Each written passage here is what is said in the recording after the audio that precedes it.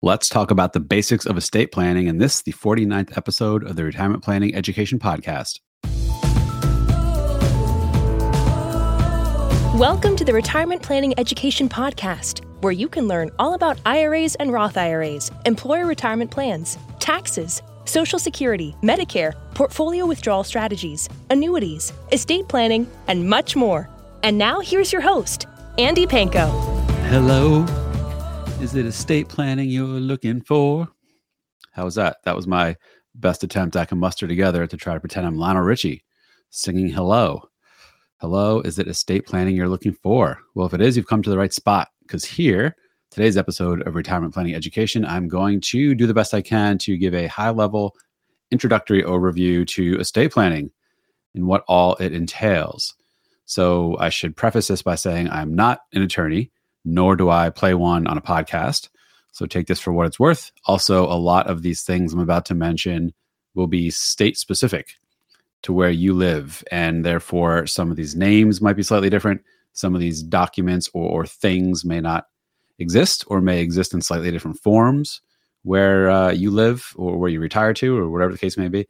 So always, always, always with anything involving estate planning like we're about to discuss, especially some of these legal documents, you have to talk to a licensed practicing professional who focuses on estate plan, attorney who focuses specifically on estate planning, not just some random run-of-the-mill attorney, but ideally someone who focuses on estate planning and does this for a living. He or she will be able to best answer your questions and put in place the proper documents and forms and things relevant to you and the state in which you live. So before I get into it, quick side story. I've been doing a lot of painting in my house over the last week. So we have this big party with friends in early December. It's a white elephant gift swap party. We have, I don't know, probably 50-ish people at our house, potentially more, depends on the year. And our house isn't huge. It's about a 2,000 square foot house. So it gets pretty crowded, but not uncomfortably so, at least not yet. But point is there's a lot of people at our house, and my wife every year, inevitably before these parties, which we've been doing for the better part of 15 years, I think, we'll have a honey-do list of various little things she wants fixed, cleaned, touched up, whatever, such as, repaint over the scuffs on the walls or hang these few pictures, or, she wants to swap out these curtains for those curtains, or I don't know, stuff like that. And this year, so here we are, it is mid-November, we're having our party early December. Couple of weeks ago, maybe 3 weeks ago, she said she'd like a few different rooms painted in the house. So I was like, okay, that's kind of a big ask, but let's do this. So I've spent the last few weeks prepping, painting, jammed in a lot of painting the last few days. Still not quite done. And like any big project, once you start it, it inevitably begets additional projects. So for example, in our foyer, we have a light switch that controls the outside porch light. And it's a regular switch. You got to toggle it up, toggle it down. I wanted to be fancy. And a couple of years ago, I bought this wireless switch that you can control from your phone. You can program it and stuff. So you can have it turn on, turn off certain times. You can turn it on, turn it off remotely if you're away or whatever. So I thought that'd be cool to have. So when we're away or something, we can, program it to come on and turn off and whatever. Because now when we go away, we just leave it on the whole time, which isn't the end of the world, but still, the thing could be on for multiple days or a week, which isn't ideal. So I thought I'd be cool. I thought I'd be 21st century and get this wireless, Wi-Fi enabled outlet. And I'm really good at electrical stuff. So I opened up the box, took off the faceplate, switch plate cover, and saw there was a small box and the wires were absolutely crammed in there. There's 4 different wires coming in, some of which were 3-way wires. I should mention there's 2 switches, one for the front porch light, one for a 3-way light in the foyer. And there just wasn't any room to do anything in there. And this is a big switch because it has Wi-Fi in it. So it's much larger than a normal just toggle switch. So I was like, that's not going to work. So this was a couple of years ago I got this, and it's been sitting in the garage since, because I knew this replacing the switch would involve me cutting out a big chunk of drywall, ripping out the box, putting in a new box, in a larger box, redoing the wiring, patching the drywall, etc. And I was like, I'm not doing that until I paint this room. And that was a couple of years ago, and didn't want to paint. And to be fair, it's been 15 years since I painted when we bought the house in 2007. So it was time for a redo, I suppose. But this switch project I wasn't going to do until we were painting this room. So now that the impetus and deadline was on for me to paint this foyer, I was like, okay, now I'm going to do this project. So, here I was. This was one of my big prep projects leading up to painting, was swapping out this outlet, redoing the wiring, etc. While I was at it in the kitchen, I also wanted to redo an outlet. Specifically, I wanted to add an outside outlet on the back side of the exterior wall there. So that involved, again, cutting into the drywall and redoing some stuff and patching it. So anyway, so this ended up being a big project. I don't know why I'm saying this, other than my hands are sore from holding the paintbrush and the pole and all this stuff for so long, for so many days. But it mostly done. But now the rooms she wanted done are done. But now I'm looking at it, I'm like, wow, we did majority of the public spaces of the house. We still have the family room and downstairs bathroom. I'm like, we should probably do those while I'm at it. Let's just keep going. Get it all done. I'm in paint mode. Once I get started, I can't stop, or don't stop. And once I'm done, it's like, that's it. I don't want to see this again. Don't put paint in front of me. So now that I'm done with most of the rooms, I'm probably going to go on and go ahead and do the family room and the other room, which same thing. Once I'm focused, I'm all in on it. And I'm banging out in a day or two.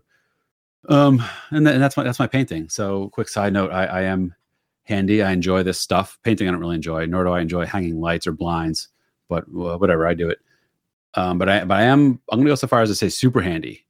I was a contestant on HGTV's All American Handyman show, which aired, I was on season 2. It aired in fall of 2011.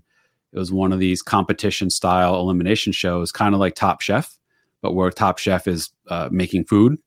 This was building and fixing things. And it was elimination. The judges were Mike Holmes from that show, Homes on Homes, and Scott McGillivray. He does a handful of shows about rentals and flipping stuff.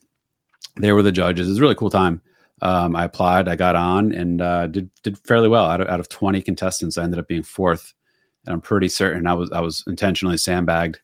They kicked me out. They wanted me out to be the 4th, to be the not win. I'm sure everyone's a little sour about it, or sour about themselves, but I'm convinced if you can go back and find the episodes, which I can't, it seems like HGTV has since taken them off and they're not even available online. We had helpers for that project, and that helper clearly threw me under the bus. At least in my opinion, it's pretty clear. So I got bumped out. I ended up being 4th place, which wasn't too shabby, all things considered.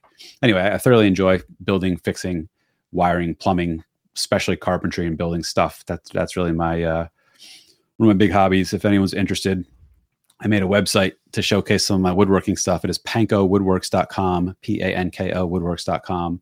Nothing's for sale. It's just simply, I'm proud of some stuff I built. Let me throw it up on a website. And I don't know, that's it. Okay, let's move on. You probably don't care about my painting or my woodworking or my hanging out with Mike Holmes and Scott McGillivray 11 years ago, but I thought I'd tell you anyway. So let's get into estate planning now.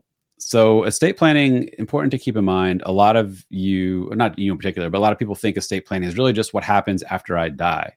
There's much more to it than that. It's yes, that's obviously a huge important part of it, but a lot of the aspects are also about things during life. Certain decisions you want made, or people you want to make decisions for you during life, is also part of estate planning. So let's start off by saying there's a few different prongs of estate planning. First, I'll talk about the formal legal documents that many of you are probably thinking of, or at least have heard of, that you may consider to be the entirety of your estate plan. It's not all of it. It is a big part of it, but it's not all of it, as we'll discuss. Now, this is one of the areas where there's a few different words and terms, depending what state you're in or who you're talking to, that they may refer to these things slightly different. So don't get too hung up on the labeling I'm giving these. Focus more on the function and what I'm explaining these documents to do. First is a last will and testament, otherwise known as just a will. You all have probably heard of this. And I'm grossly oversimplifying this, but in a nutshell, a will states your wishes of what you'd like to happen to your stuff after you die. As important or more important, depending who you ask, it also expresses who you'd like to be responsible for your minor children or dependents. So if you die, unfortunately, you have a kid that's only 10, your will stipulate who you want to be the guardian for that, legal guardian for that child going forward. If you don't name a guardian for your child or other dependents, then it's ultimately on the state to figure out who they think is the right person to care for that person after you're gone, which might not be ideal. So very important document, this last will and testament. Again, especially if you have dependents, whether it's minor children or others under your care, adults, special needs folks, you definitely want this document, because if you don't spell out who you want to care for these people, the state will take it upon themselves to figure it out. Now, different states may process this differently. They may talk to your existing, survivor family members and take into consideration who they think is going to be best. I like to think that some judge who knows nothing about you or your family or this child is going to just randomly pick someone. Hopefully they take into consideration other family members and value that input. But the point is, without the will, you don't really know what you're going to get. With the will, your wishes are clear. This is who I want to care for my dependents. And like I said, also where I want my stuff to go. If you don't stipulate in the will where you want your stuff to go, again, it comes down to the court system. They will figure out for you what they think your wishes or what your intentions were. Now, again, I like to think they'll take into consideration asking other folks, family members, friends, whatever. But every state could be a little different. Every particular judge may be a little different. So get a will. That's where I'm going with this. Next, power of attorney. I'm going to refer to this as a financial power of attorney, someone who can make decisions for you with financial with regards to financial accounts. You can also have, I guess, general legal, make legal decisions for you, enter contracts on your behalf, etc. So I'm wrapping this power of attorney into considering it to be financial and legal. Now, some states, I suppose, they could split it out. There could be one just for financial stuff, just for legal stuff. But I'll assume this is wrapped into one. This is a document that details who you give authority to make legal and or financial decisions on your behalf if you're no longer capable of doing so or are otherwise not available. This isn't something that happens after you die. This is one of those during life things, like if you're indisposed or something, or you're mentally incompetent for whatever the reason, or you're in a coma, a vegetative state. You're still alive. You're not passed yet, so your will doesn't come into play in this case. You want someone that you trust ahead of time. You make this decision while you're of sound mind as to who you want to make these decisions for you. Again, whether it's, hey, you're in a hospital, you haven't moved for 2 weeks for whatever reason, you're non-responsive, your mortgage is due, someone's got to write a check, or whatever, you got to close a bank account, open a bank account. You want to have someone who you trust, who's delegated as your power of attorney to be able to do these things for you, sign contracts for you, open, close accounts for you, move your monies, investments for you. So make sure it's someone you trust and respect and value, and someone who has a good head on their shoulders, who you believe will do what's best for you. Now, there's a few different sub-classifications of powers of attorney. They could be limited or general. Limited means the power of attorney you're granting someone only applies to specific activities or decisions. So you can only act on my behalf for the sake of paying my monthly bills, or closing a financial account. It's not this broad sweeping, all encompassing, you can do everything as if you're me. No, that's what limited is. General power of attorney is the opposite. General is you can do everything for me.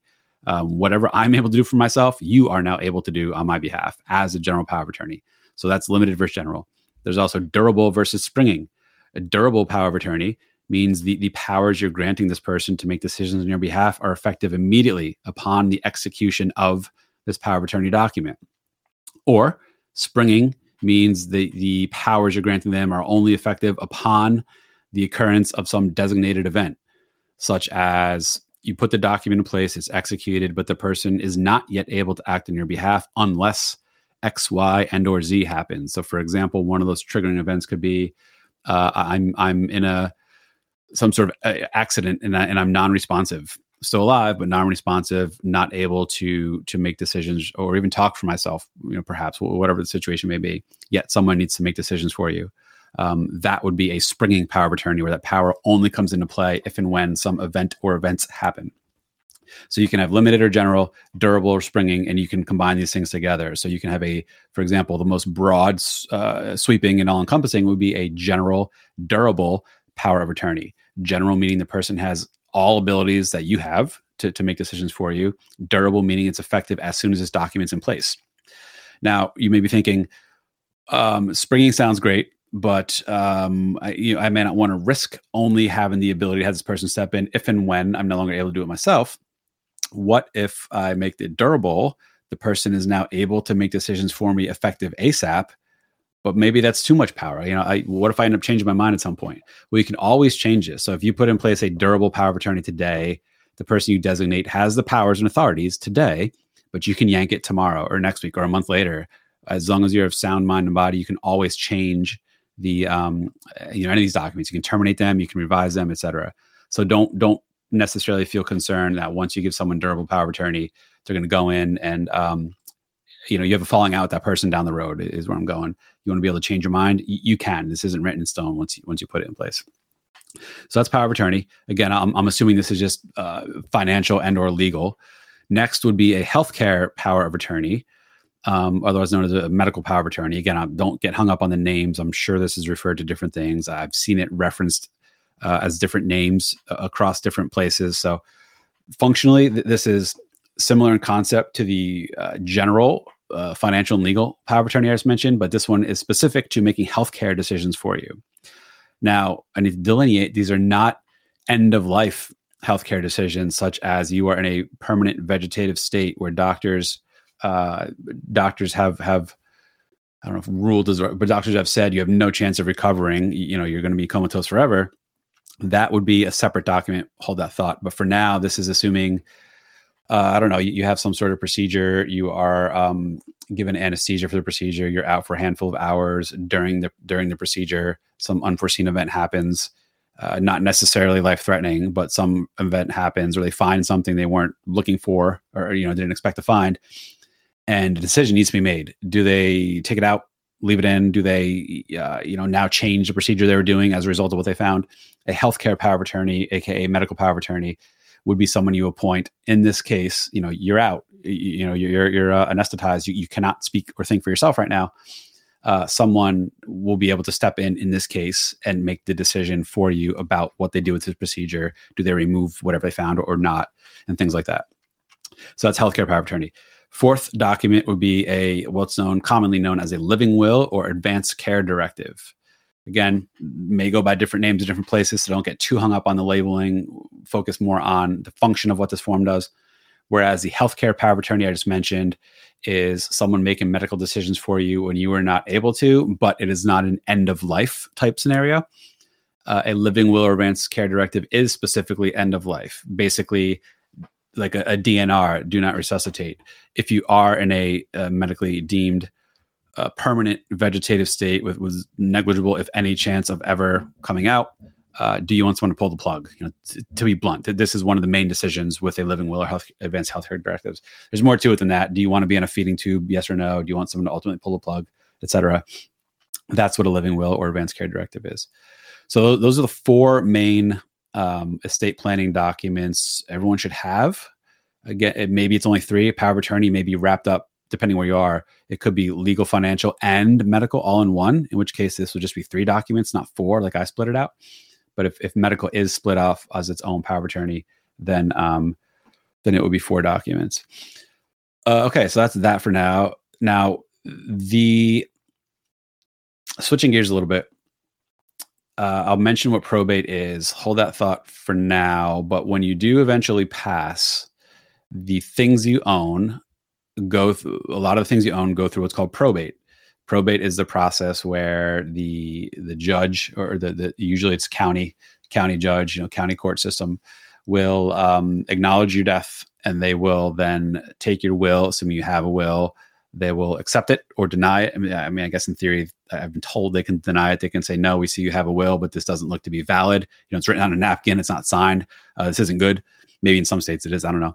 But generally speaking, a will needs to be signed and witnessed. I think twice. It depends on state again, but like witnessed and notarized that, yes, this will was signed by you while you were of sound mind and body, and you weren't like forcibly had to put pen to paper while someone was holding a gun to your head saying, sign this. And this is, signing away all of your worldly possessions to some fraudster.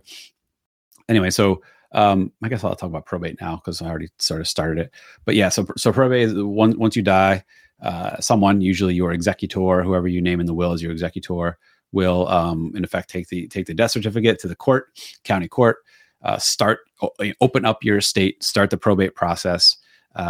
Probate is basically where, again, the court system oversees the administration of your estate, oversees the transferring of your assets, takes in your will, reviews and accepts your will, and then tries to make sure that the process of doling out your stuff, appointing a guardian for your minors, etc., is all done in accordance with your will. If the court accepts your will, again, assuming it was a valid will, duly signed, etc. So that's probate in a nutshell. I'll leave that there for now. Assets. Let's step back again. So there's certain assets that don't flow through the probate process, that you don't ultimately need the court to review and opine on. These are things that don't pass through your will. In terms of assets that do pass through your will, it's just probate assets. Non-probate assets don't go through your will. They pass to beneficiaries in a separate process. There's really two broad categories, and could be little nuanced ones, but there's generally two broad categories of assets that do not pass through probate. One is life insurance. If you have a life insurance policy, let's say it's $1 million payout, and you list when you start the policy from the insurance company, they will ask you, who do you want the payout to go to? You say Jane Doe. When you die, the insurance company will know. They'll get notified of your death. They will know you have this policy that says this $1 million policy gets paid out to Jane Doe. They will pay that out to Jane Doe, period. It doesn't have to go to a court for some judge to say, well, is it really Jane Doe that this person wants to pay out to? No. Whoever is on file with the insurance company as the beneficiary of your life insurance proceeds, that's who's going to get it, period. You don't need a court system to do that. So that's one asset that passes outside of probate. Another are qualified accounts, commonly retirement accounts, such as 401ks, 403bs, 457 plans, the federal thrift savings plan, or IRAs, individual retirement arrangements or retirement accounts, pension plans if you have it, Roth IRAs. These things all have beneficiaries designated when you open the accounts, or at any time. It doesn't need to be when you open it. You can always change the beneficiaries on these accounts. So for example, you have an IRA. When you die, whoever you list as the beneficiary or beneficiaries on the beneficiary designation form on file with the custodian of that IRA, that's who gets it, period. Doesn't matter what your will says. The beneficiary designations on these non-probate assets override your will, I think. Now, I don't know what would happen if hypothetically your IRA says, I want to leave it to Jane Doe. And then separately, you have a will that says, in the will, it says, I want my IRA to go to John Smith. I guess it depends on the state. To my knowledge, I think whoever's listed on the beneficiary designation account form for the account is who gets it. But just hypothetically speaking, again, I'm not a lawyer, nor do I play one on a podcast, and I can't speak for all 50 states. I guess it's hypothetically possible that certain states may say, nope, the will does trump whatever the IRA beneficiary designation says. Now, again, I don't think that's the case, but I'm just playing devil's advocate and thinking out loud here. So make sure all the stuff jives. If you do have a will that does specifically reference qualified accounts or life insurance, make sure the names and beneficiary splits sync and line up with who you named on the life insurance policies or the qualified accounts themselves, just to ensure there's no discrepancy. But I believe in most, if not all cases, who you name on the life insurance policy or the qualified account beneficiary form is where the money will go. At least that's my understanding. Annuities as well. I didn't really include this as its own line item. They are technically life insurance products. Therefore, if it's an annuity that does have a death benefit payout, you would stipulate within the annuity contract itself who you want it to get paid to. Some annuities look and feel more like investment accounts almost. So they're almost sort of quasi-qualified accounts from the casual observer looking on, but technically they are life insurance. So I didn't quite know where exactly to put them in this thing. But the point is, to the extent there is a death benefit, that would also pass to the heir, to the beneficiary by whomever you designate within the contract as the person to receive it. It is not something that has to go through the will, aka go through the probate process. So those are the assets that do not pass through probate. They pass directly to the beneficiaries by you specifying who you want to get it in the policy, in the contract, in the account. As far as assets that do pass through probate, with an asterisk, unless they're put into a trust, hold that thought, I'll talk on that in a bit. Assets that do generally pass through probate is basically everything else then. So not life insurance, not qualified investment accounts, and not annuities. So this would mean houses. There's also another caveat to houses, something called the life estate deed. Hold that thought, I'll come back to that. So a house, cars, bank accounts, normal financial accounts. By normal, I mean not qualified things. Again, qualified are like 401ks, 403bs, IRAs, Roth IRAs. normal financial accounts, I mean just like regular general taxable brokerage accounts. That's something that would pass through probate. And then your personal effects, personal belongings, jewelry, home furnishings, tools if you have it, collectibles, physical cash, currency you may have sitting in a coffee can under your bed or something. This would all pass through the probate process.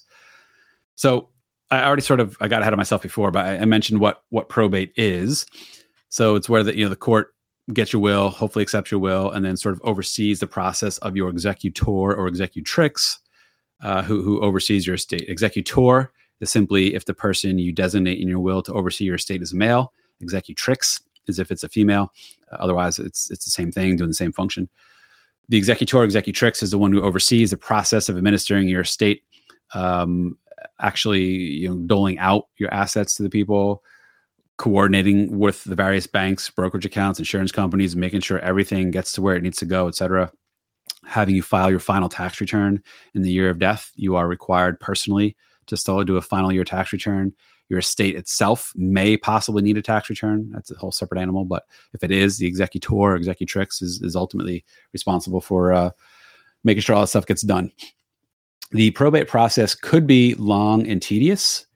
I've heard anecdotally different states are a little more efficient at this than others.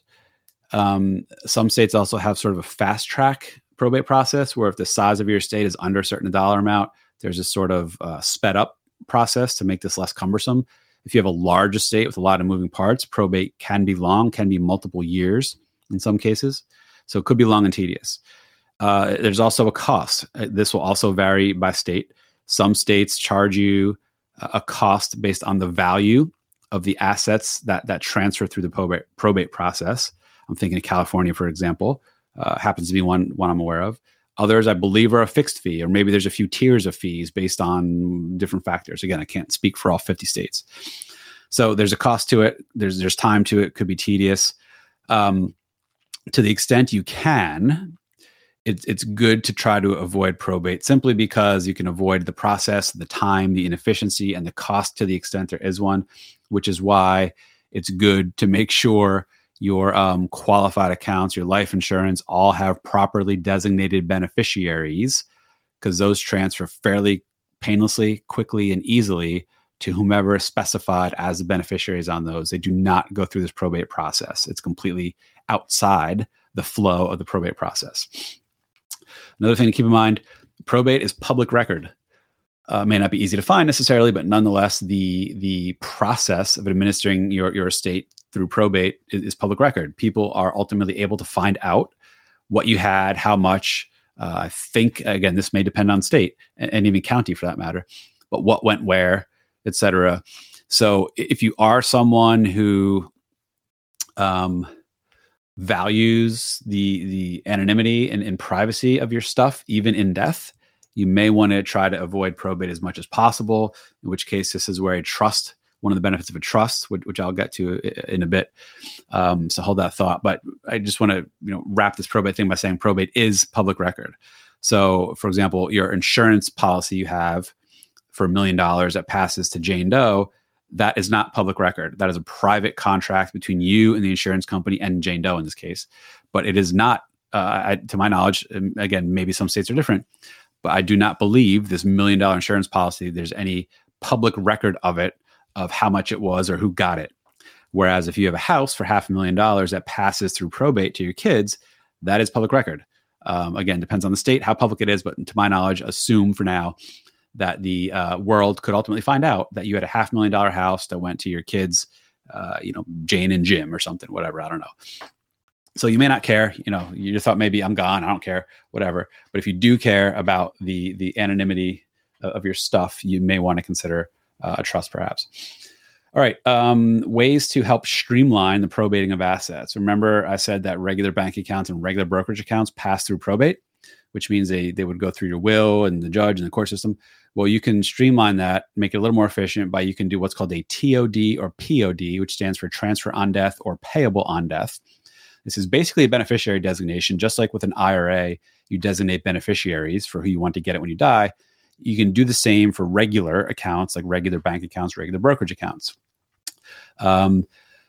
Technically, this may depend on state again. Technically, I think even with having a TOD or POD beneficiary designation, I believe these accounts are still subject to probate. But in reality, the actual transfer, the facilitation of your heirs getting it, usually should happen faster than having to go through court and the will. Because the typical process is if I'm a TOD beneficiary on someone's account and that person dies, and let's say their account was with Charles Schwab, I get the death certificate in hand. I go to Charles Schwab and say, hey, this person left me the account. Look, I'm the designated TOD. Here you go. And then generally speaking, I think Schwab should turn around pretty quickly and say, yep, you're right. Confirm death. Here's a death certificate. We confirm you're one of the transfer on death beneficiaries. Here you go. Account's yours. That's generally how it should happen. Now, again, I'm probably oversimplifying it, and it depends on state, and even different institutions may have different timelines for how long it takes them to turn stuff around. But point is that that's one way to sort of streamline and simplify the process of passing assets that would otherwise have to go through the full probate process via your will. Next is account titling. This means the form of ownership you have on the account. So common example, spouses. Let's assume married couple, spouse A has a checking account. And if and when spouse A dies, he wants spouse B to get it quickly, easily, and seamlessly so spouse B can continue on paying bills out of the account. Well, it could be clunky and cumbersome if spouse A is the sole owner of that account. When spouse dies, even if spouse B is named in the will as getting it, again, the probate process doesn't happen overnight. So it could be days or weeks until spouse B has access to this money. In the meantime, spouse B may not have any money and may default on the mortgage because he or she can't make payments. So you can title it, you can jointly own it. Instead of owning the account individually in title, you can have like joint tenants with rights of survivorship. This simply says that us two, spouse A and spouse B, both jointly own this account. That's what joint means, joint tenants.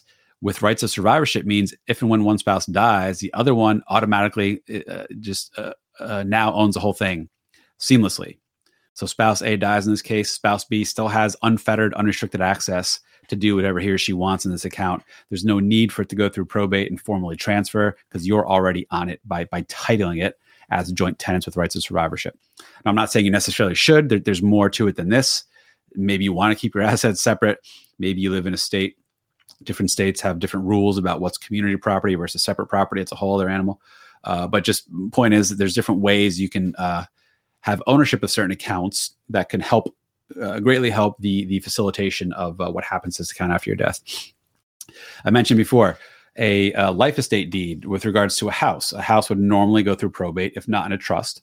Another way to help speed it up is something called a life estate deed. I've also heard this referred to as a ladybird deed, and another name that's slipping my mind. Different states may or may not allow this. They may have slightly different twists on this, but the gist is, at least here in New Jersey, it's called a life estate deed. You own a house. You ultimately want it to go to your child, let's say, but you don't want to give it to your child now for various reasons. And you don't want to wait until you're dead for your child to get it. And then it's going to have to go through a state process and it could take a while. And in the meantime, what's your kid going to do with the house? Maybe it's kind of frozen and hung up in the legal proceedings. So you can do what's called a life estate deed, where basically you say, so long as I continue to live in this house, you actually change the deed. You change the form of ownership of the house. Where it's a life estate, that means as long as you continue to live, you reserve all rights to use that house as you see fit. Live in it, paint it, redo the roof, fully enjoy it, fully use it, no restriction. Once you die, that house now instantly switches over to being owned by whoever you named as the beneficiary. Let's assume your child again in this example. So really clean and efficient way to transfer a house if your state has this. There's some wrinkles to it from a tax perspective, not to get too complicated, but technically you are gifting a portion of your house the day you put this life estate deed in place. You're gifting away a portion of the house. In a nutshell, the way it works is, at least in New Jersey, I can't speak for every state, but the older you are, the less likely it is you're going to live a long time. Therefore, the value of that remaining interest you have in the house to continue to use it for the rest of your years isn't that large, because again, you're assumed to have a shorter period of time on this earth left. So the value of you using is relatively small, which means the value you're gifting away now to your child is that much larger. And vice versa. If you put one of these in place when you're only 40 and you put a life estate deed in place when you're 40 for your child who's 18 at the time. Let's just making up a number. You have a lot of life. Let's assume, 40 something years of assumed life left in the house. You're not giving away much value yet because you still have a lot of years. You're retaining a lot of value in that house. So where am I going with this? From a tax perspective, it is a gift. The value of the portion that you give away today to eventually be transferred in the future is a gift. And that gift, like any gift, is potentially not necessarily taxable, but you have to report it to the IRS. Generally speaking, if you give any gift to any individual in excess of the annual exemption limit, which for 2022 is $16,000, I think. For 2023, I believe it's going to be $17,000. If you give anything more than $17,000 to any one individual, you have to report it to the IRS. Now, you almost certainly don't have to pay tax, but you nonetheless have to report that value of the gift. The recipient won't have to pay tax either, but nonetheless, the IRS wants to know that you gifted it for different reasons outside the scope of today's podcast. Anyway, so that's one thing I've had some contention with estate planning attorneys who live and die by these life estate deeds and say they're best thing ever. Like, why wouldn't you do it? And I say, yeah, I get it. But the tax implications, people don't know this. I've come across attorneys that are freely not handing them out, but telling all clients you should do this. It's a cheap, easy, no brainer. And they don't think about the tax implications. Now, here you go. You have $1 million house. And you're 80 years old. You do a life estate deed to your child. You may have just gifted that child something worth, I'm making up a number, $600,000-$700,000. That needs to get reported to the IRS. So if anytime an attorney brings up a life estate deed or ladybird deed to you, ask him or her, what are the gifting and or tax implications to this, and see what they say. If they say none, I'd be a little concerned, and I'd separately reach out to whoever does your taxes, or find a CPA who's familiar with these. Ask what he or she thinks what you're supposed to do. But the right answer should be you have to file a gift tax return to report the value of the gift. One other little complication with this is while you live in the house, you technically have two owners. So like if you wanted to get a mortgage, you and the person that has this life estate, the person who will eventually get it, needs to sign off on his mortgage, because you're technically sort of, I don't want to say joint owners, but you both have an ownership stake in this house at this point. So even though you have the right to use it as you please and enjoy it and live in it, there is now a second owner in the house that if you change a mortgage, get a mortgage, etc., you will have to have that person sign off as well, which may be more complication than you're interested in, but food for thought. And finally, let me wrap up talking about trust. Man, this can be multiple episodes in and of itself. There's another gross oversimplification. I'm going to boil this down to two types of trust. One is a living, aka revocable trust, and the other is a irrevocable, meaning non-revocable trust. A living trust is something where a trust is just basically this legal thing. It's an empty box. You can put stuff in the box. Anything in that box, if and when you die, will pass outside of probate. So not public record. Things in it won't be subject to probate costs. And you can stipulate in the trust itself who is ultimately to get what upon your passing. Now, again, I'm really oversimplifying it, but that's it in a nutshell. So if you want to keep anonymity, you want to speed up the process of transferring stuff, especially if you got a lot of assets that would otherwise go through probate. You want to make it a little simpler for your heirs. A trust can be a decent way to do it. A living/revocable trust is one you put in place while you're alive. You can change any terms while you're alive. You can cancel the trust while you're alive. You can put assets into the trust, take assets out while you're alive, etc. It's fully revocable, meaning can be changed, can be terminated. That's a living revocable trust. On the contrary, an irrevocable or non-revocable means that's it. Once you create the trust, there's no undoing it. It is completely separate from you. It is taxed separate from you. Generally, there's some loopholes to this, but whereas a living revocable trust, anything in the trust that earns money while you're alive is taxed to you personally. It's really, from a tax perspective, no different from you. Legally distinct, but tax-wise, not different from you. Irrevocable is legally distinct and tax separate from you. It's its own living, breathing, taxable entity in the eyes of the IRS. Anyway, so once you have an irrevocable trust, you can't change it. There's no going back like there's with a living or revocable trust. Furthermore, assets you put in, you can't take out. Now, again, there's loopholes to this stuff, depending who you get as the executor of the trust and the certain powers you can put in there. In theory, you can still have nearly as much use and control of the stuff, but in reality, or on paper, no, it's not. Once you put stuff in the trust, it's gone. It's not yours. It belongs to the trust. You can't get it back necessarily. So I'll leave that there. I want to bring this up because the benefit of, at least in the plain vanilla living / revocable trust, is it can help you avoid probate by anything in that trust. For example, I mentioned house, bank accounts, brokerage accounts. Those are things that pass through probate generally, unless you have a trust, let's say, and you put those things in the trust. Now they skip the probate process and they pass a little quicker and easier. Is it worth getting a trust? I don't know. It depends who you ask. I've come across attorneys that say absolutely everyone should do it. I've come across others that say absolutely not. These living irrevocable trusts that most attorneys churn out for people are nothing more than a money-making machine that's really unnecessarily complicating things. So again, really depends on your state and who you ask. California, for example, the probate fees are a percentage of the probate size. So one of the common reasons people often use trusts in California, especially when they own brokerage assets, is simply to have those assets avoid being subject to the probate fee. It's a neat little trick for California. All right, I will stop there. Trust, like I said, this is a whole separate can of worms I can go on for a while. And I'm not a trust expert. And a lot of this, again, depends on the state you're in and what you're trying to accomplish with it. But there's a lot more flavors of trust than just these two broad strokes that I brought today. And again, to recap, I'm not a lawyer. Take everything I said here at face value. Anytime you have any sort of estate planning or legal questions, definitely run them by a licensed practicing estate planning attorney in your state, because he or she will know the specifics to you and the state in which you live and what these documents are called, how they work, what's allowed, what's not allowed, etc. That's it. If you like this podcast, you will definitely dig my other content sources. My Facebook group is Taxes and Retirement. My YouTube channel is Retirement Planning Demystified. And my monthly newsletter is Retirement Planning Insights. You can find links to all three of those in the notes to this podcast.